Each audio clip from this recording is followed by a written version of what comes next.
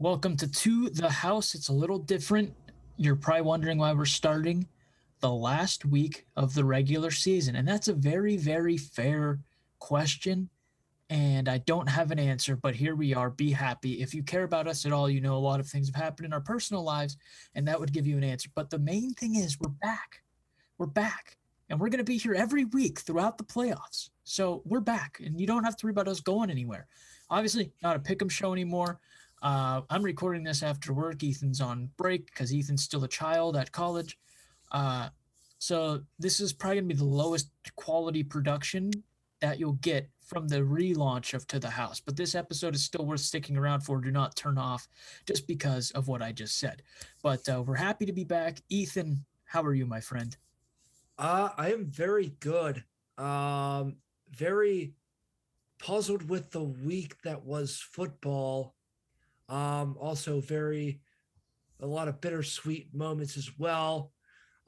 Just a whole bunch of emotions um, throughout these past couple of days. Mm-hmm. But I'm glad to be here. We're both living. We're both alive. So I'm That's happy to always be positive. back.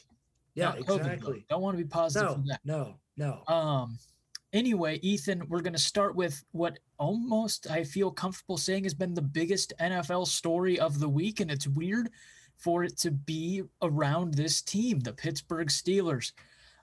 Obviously, I think only Steeler fans thought this year was going to be some big last hurrah for Ben, and they were going to be perennial Super Bowl contenders. But the fact of the matter is, anyone, I don't want to come off as sounding arrogant, but there were a lot of holes that needed to be filled on the offensive line and a couple of guys defensively. Obviously, players like Bud Dupree leaving. A lot of chaos he's found himself in today. We're not going to get into that, but I'm sure you've heard of the alleged assault at a Walgreens. But On an we'll, employee. yeah, on an employee. We're not legal experts, so we're not going to dive into that really at all going forward. Uh, but yeah, so anyway, the Steelers obviously have had a very mediocre season, and it's been kind of thought of as Ben's last hurrah, even though there was no set point where he said this will be it. It's kind of just been one of those things that's implied. It's been known. He still hasn't flat out said it, but it was very much implied going into this last game against Cleveland that it would be his last home game. Ethan, you were there. And I got teary eyed. I'll admit it. I got teary eyed watching it on my laptop when I got home from work, watched it at work in my cubicle, drove home, didn't speed, but drove home at a steady pace, made sure, saw Minka grab the onside kick, and got to enjoy the last few minutes. But you were actually there. What was the energy like? What was the atmosphere like? Tell me about your experience yesterday. Probably the best Heinz Field has been before COVID. I mean, it was filled obviously because it was his last game. I think 63,000 was there, but like the whole stadium was filled. Um, haven't seen anything like it. And then just like the chants, everyone's chanting like "Thank you, Ben," this, that, or "Let's go, Ben," this, that, and the other. So just all of that, and just the crowd was into it the whole game. Yeah, yeah. The Steelers have slim hopes for the playoffs, but it wasn't about that tonight. Yes, it was about that, but it was about celebrating Ben, celebrating those 18 years. But over that whole course of the game, there was not a moment where anyone was out of that game or zoned out or tuned out of the game. They were all in it from kickoff till the end of the game. You kind of get whenever the Steelers are up or they're down, or regardless of the score, you get people starting to trickle out of the stadium like 10 minutes before the game's over, and it's still like a very competitive game. Didn't see that tonight or last night or on Monday night, because there were people like there till the final, till the clock hit triple zeros, and it was so, the crowd was so energetic. Obviously, when Renegade came on, that was very thrilling to be in that moment, be in that be at Heinz Field at that moment. Defense played phenomenal. So all the bits and pieces came together to make one hell of a night. And I thought what was really spectacular from the Pittsburgh standpoint, not many people were complaining online about the performance of the team. The worst that I saw was really people saying if this wasn't Ben's last game at Heinz, this would be one of the worst football games I've ever watched, which was a very fair assessment, especially at the end of the first half. Second half got a little more exciting. Uh, but yeah, definitely not a great game. Once you, if you did eliminate the factor that it was probably Ben's last home game. But going forward, based off of what you just said, when that interception got thrown by Baker there and he was going to go back out, Which one? the last one, after okay. Najee had scored, and Okay. it was kind of like, okay, Ben just played his Yes. last snap. Everyone went nuts. They Yep, get yep, the yep. interception. Yeah. From the TV perspective, sounded like it was even louder than when Najee had scored and they were trying to give Ben that improv standing ovation. Yeah. What was that when the crowd reached its peak when they realized he was going back out there? Or did that happen even after the clock hit zeros or another point? I mean, me personally, it was like, I think it was first down, and then I was like, oh yeah, he threw an incompletion or whatever happened there. Second down, And I'm like, third down. I was like, oh my God. And then I think it was fourth. It went all 4 downs. I'm like, oh my God, he's gonna have a chance to come back onto the field. I hope Baker doesn't get this first down here. So that's when I,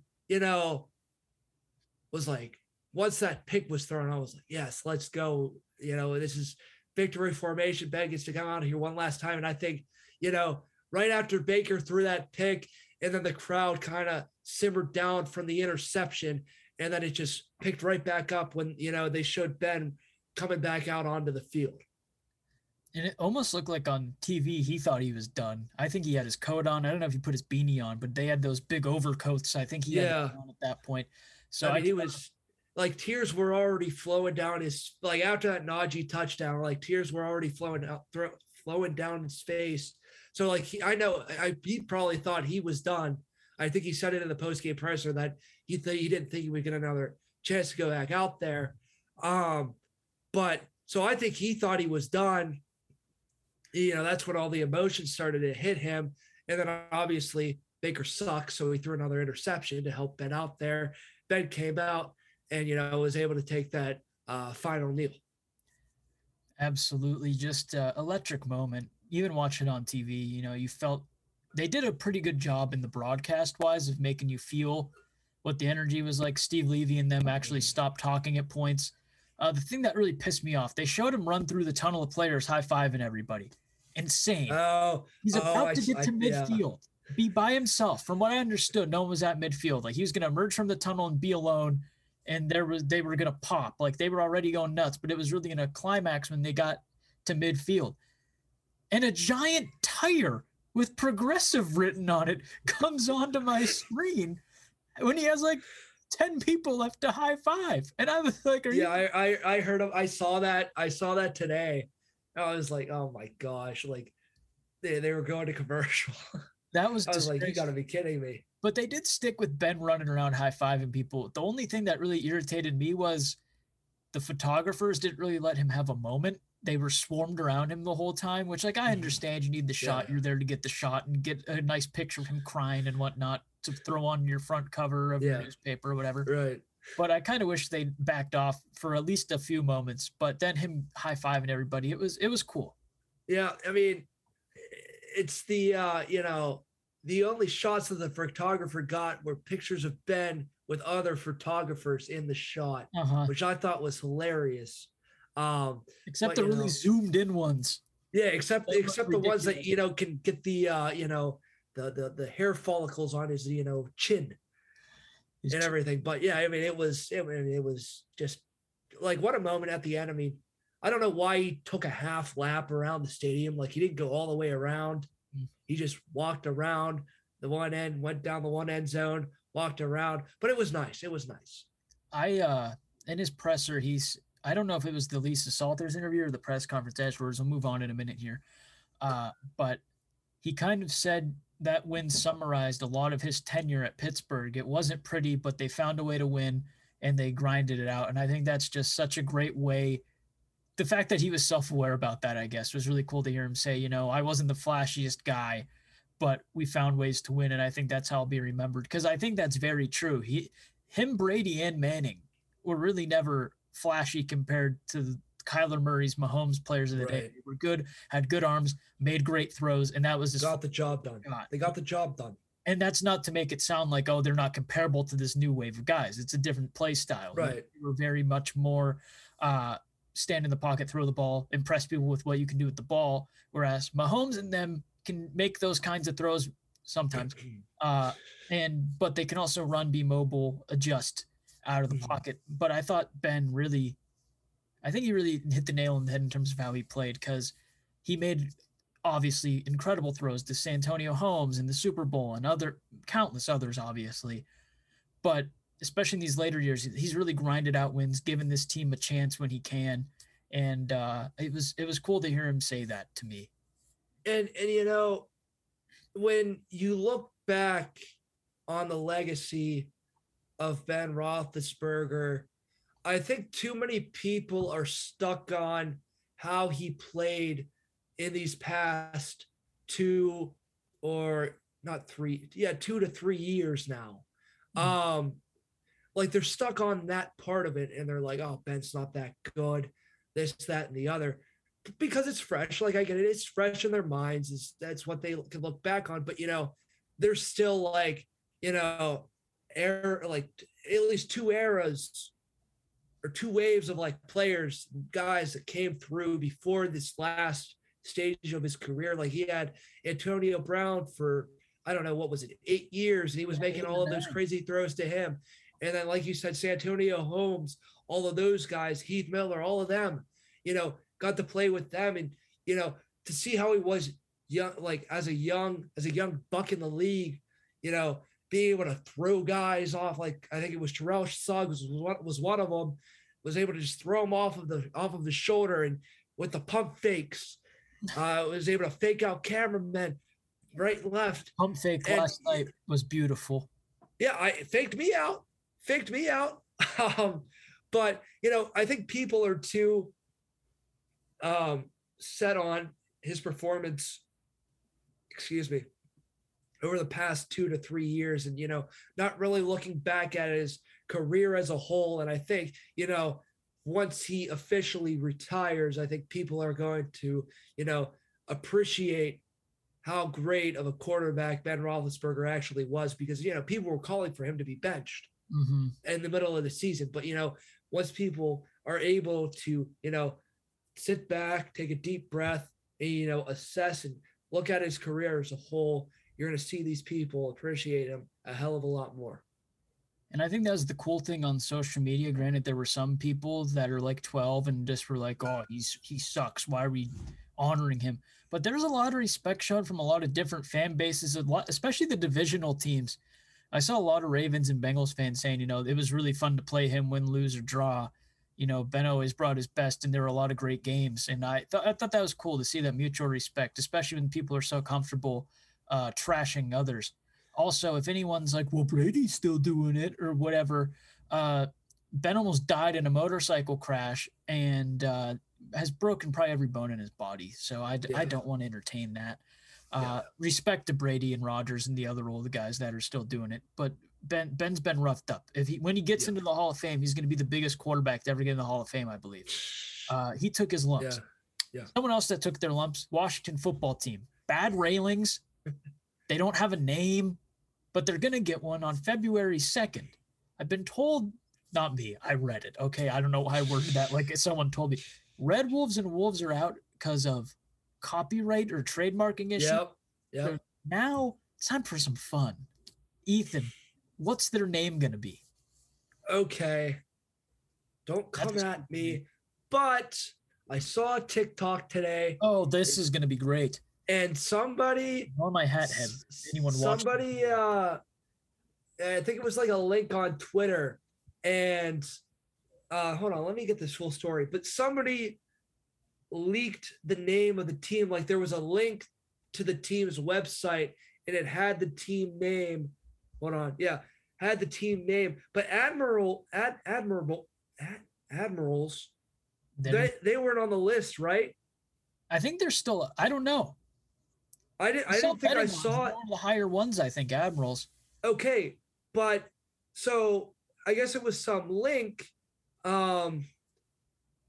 like like somebody typed that in, like WashingtonAdmirables.com, and it redirects you to the team's official website. Oh, Whereas as I don't know if they fixed it yet, but I mean they probably did, but that might be the team name. So that's what I'm going with. okay. Because it's the Washington football team. Number one, they've had sewage leaks coming down in their stadium. They had railings fucking toppled over. So anything is possible at this point. Yeah. Yeah. Yeah. I've seen some of the names that are high up on like the list. I like Armada. I love Admirals. Mm-hmm. Whatever else there is. I personally, I really don't care. I saw Red Hogs. I Yeah. don't remember the That was connection, one of but them. that's stupid. Don't name your team the Red Hogs. I'm sorry. I'm kind of hoping for more of like a war or Revolutionary War, nation's capital like Mm-hmm. twist on it. Anything along those lines would be cool. I like Admirals though. Out of all of them, Admirals is cool. Yeah. Wouldn't mind Armada. So either one of those No. two. I know No. it's not too exciting. We didn't see anything vastly different, but those are probably my top two. Jerseys look the same too from what they're showing. Yeah, I'm assuming they're keeping color schemes. Yeah. So, Color scheme's the same, just a little like minute details that are different, but nothing like crazy over the top. Well, Over the Top summarizes Antonio Brown's exit on Sunday. And, as easy it is as it is to make jokes and as easy as it is to take pot shots at the guy, and again, I don't want to say anything politically incorrect or whatever, but I think, or act like I'm a doctor and diagnose him with something, but I genuinely think it's time someone tries to step in and help him personally. And yes, it was hysterical watching him take off his clothes and peace out the Jets fans. But I'm concerned, off the field, all these accusations, throwing furniture, sexual assault allegations, and just a myriad of other stuff with the mothers of his children. Uh, and now the on-field antics have now been upped to him stripping and piecing everybody out and running off the field. He's needed help for a long time, and I think this is just the tipping point because we're still not really sure. I know there's the ankle thing. I don't know if he said that or if that's allegedly what happened, but him not thinking his ankle was good enough or whatever. But I don't know. I think it's just a horrible situation. And yeah, the jokes are easy to make. Maybe I made a few too, but when you really sit down and think about it, this is a scary situation because and again, I don't want this to come off as like judgmental or rude, but we're literally watching this man lose his mind for the last few years. And I think it's very concerning that, yeah, Bruce Arians and Tom Brady tried to help him, but people keep laughing at it. And I think we need to call it what it is. And that is a very scary situation and somebody that clearly I think needs the right guidance or something in his life. Yeah. I mean, it's so difficult now on, wording. I mean, I think he needs like actual professional help. Cause like it's reached a whole new level. I mean, yes, we've seen him do some questionable things while he was here in Pittsburgh. Obviously, it started to worsen as he got to Oakland when they were still in Oakland, and then all of the allegations and stuff started to come out during that time, and over the past year, he seemed to be held under wraps for the most part. But over the past couple of weeks, it's just been downhill from there with the fake vaccine card and all of that stuff. He just needs to find the right path. I don't know. I definitely think he needs like some professional help and someone to guide him there. And for what it's worth, I mean, he's had concussion. He's had a history of concussions in the league. So I mean, at this point and after this, I think I think he should be done playing football. And I'm not one to say I'm not, like you said, I'm not a doctor, but I think it's time.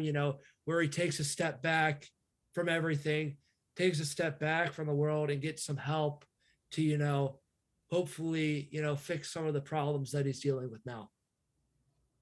Yeah, exactly. And there's no good way to segue into our next segment out of this, but it's time for Trick Play, where me and Ethan each have come up.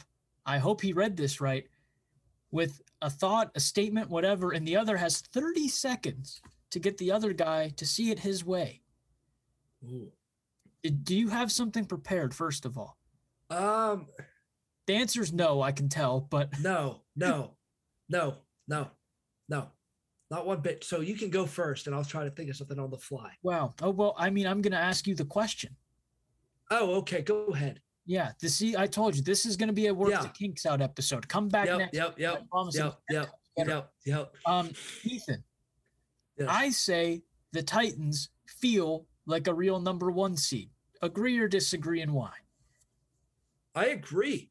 Derrick Henry's coming back to practice this week. So, they're going to have him back.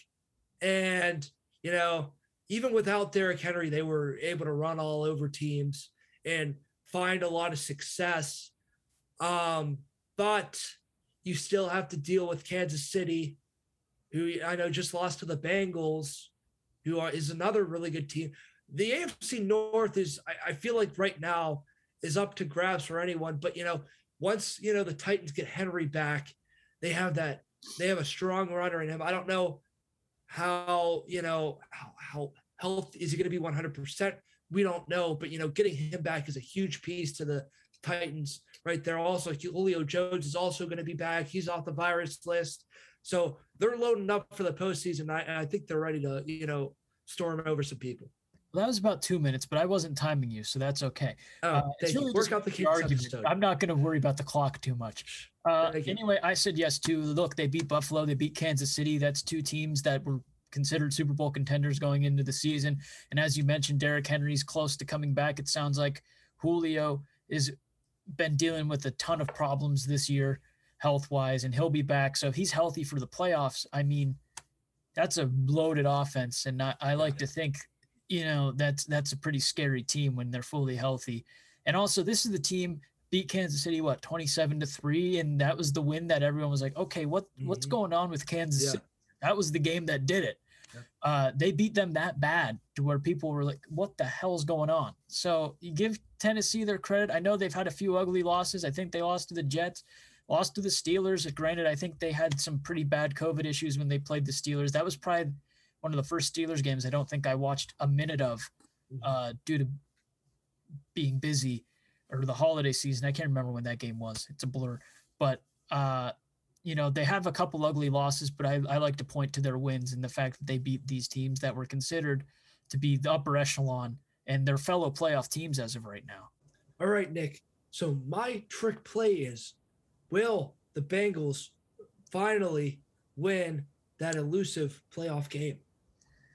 Not sure. This is really what it comes down to. They play the Colts. Yes or no, Nick? Yes or no? Yes or no? No.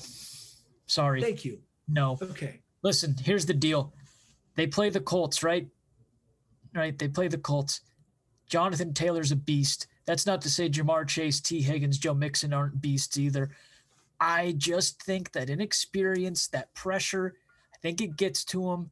Colts have been a really gritty team, really been kind of quietly a dangerous team in times. I think the Colts, assuming it stays this way, I think the Colts can do it if it stays that way. Imagine if the Colts lose to the Jags and then the Steelers win against the Ravens. The Steelers are in the playoffs. I'm not entertaining that. Don't ever do that again either. But we're going to do this again on To the House next week. We'll have a lot more prepared. But you know what? It's good to be back. And we had to say goodbye to our pal Ben. I'll see you next time. Take care of yourselves.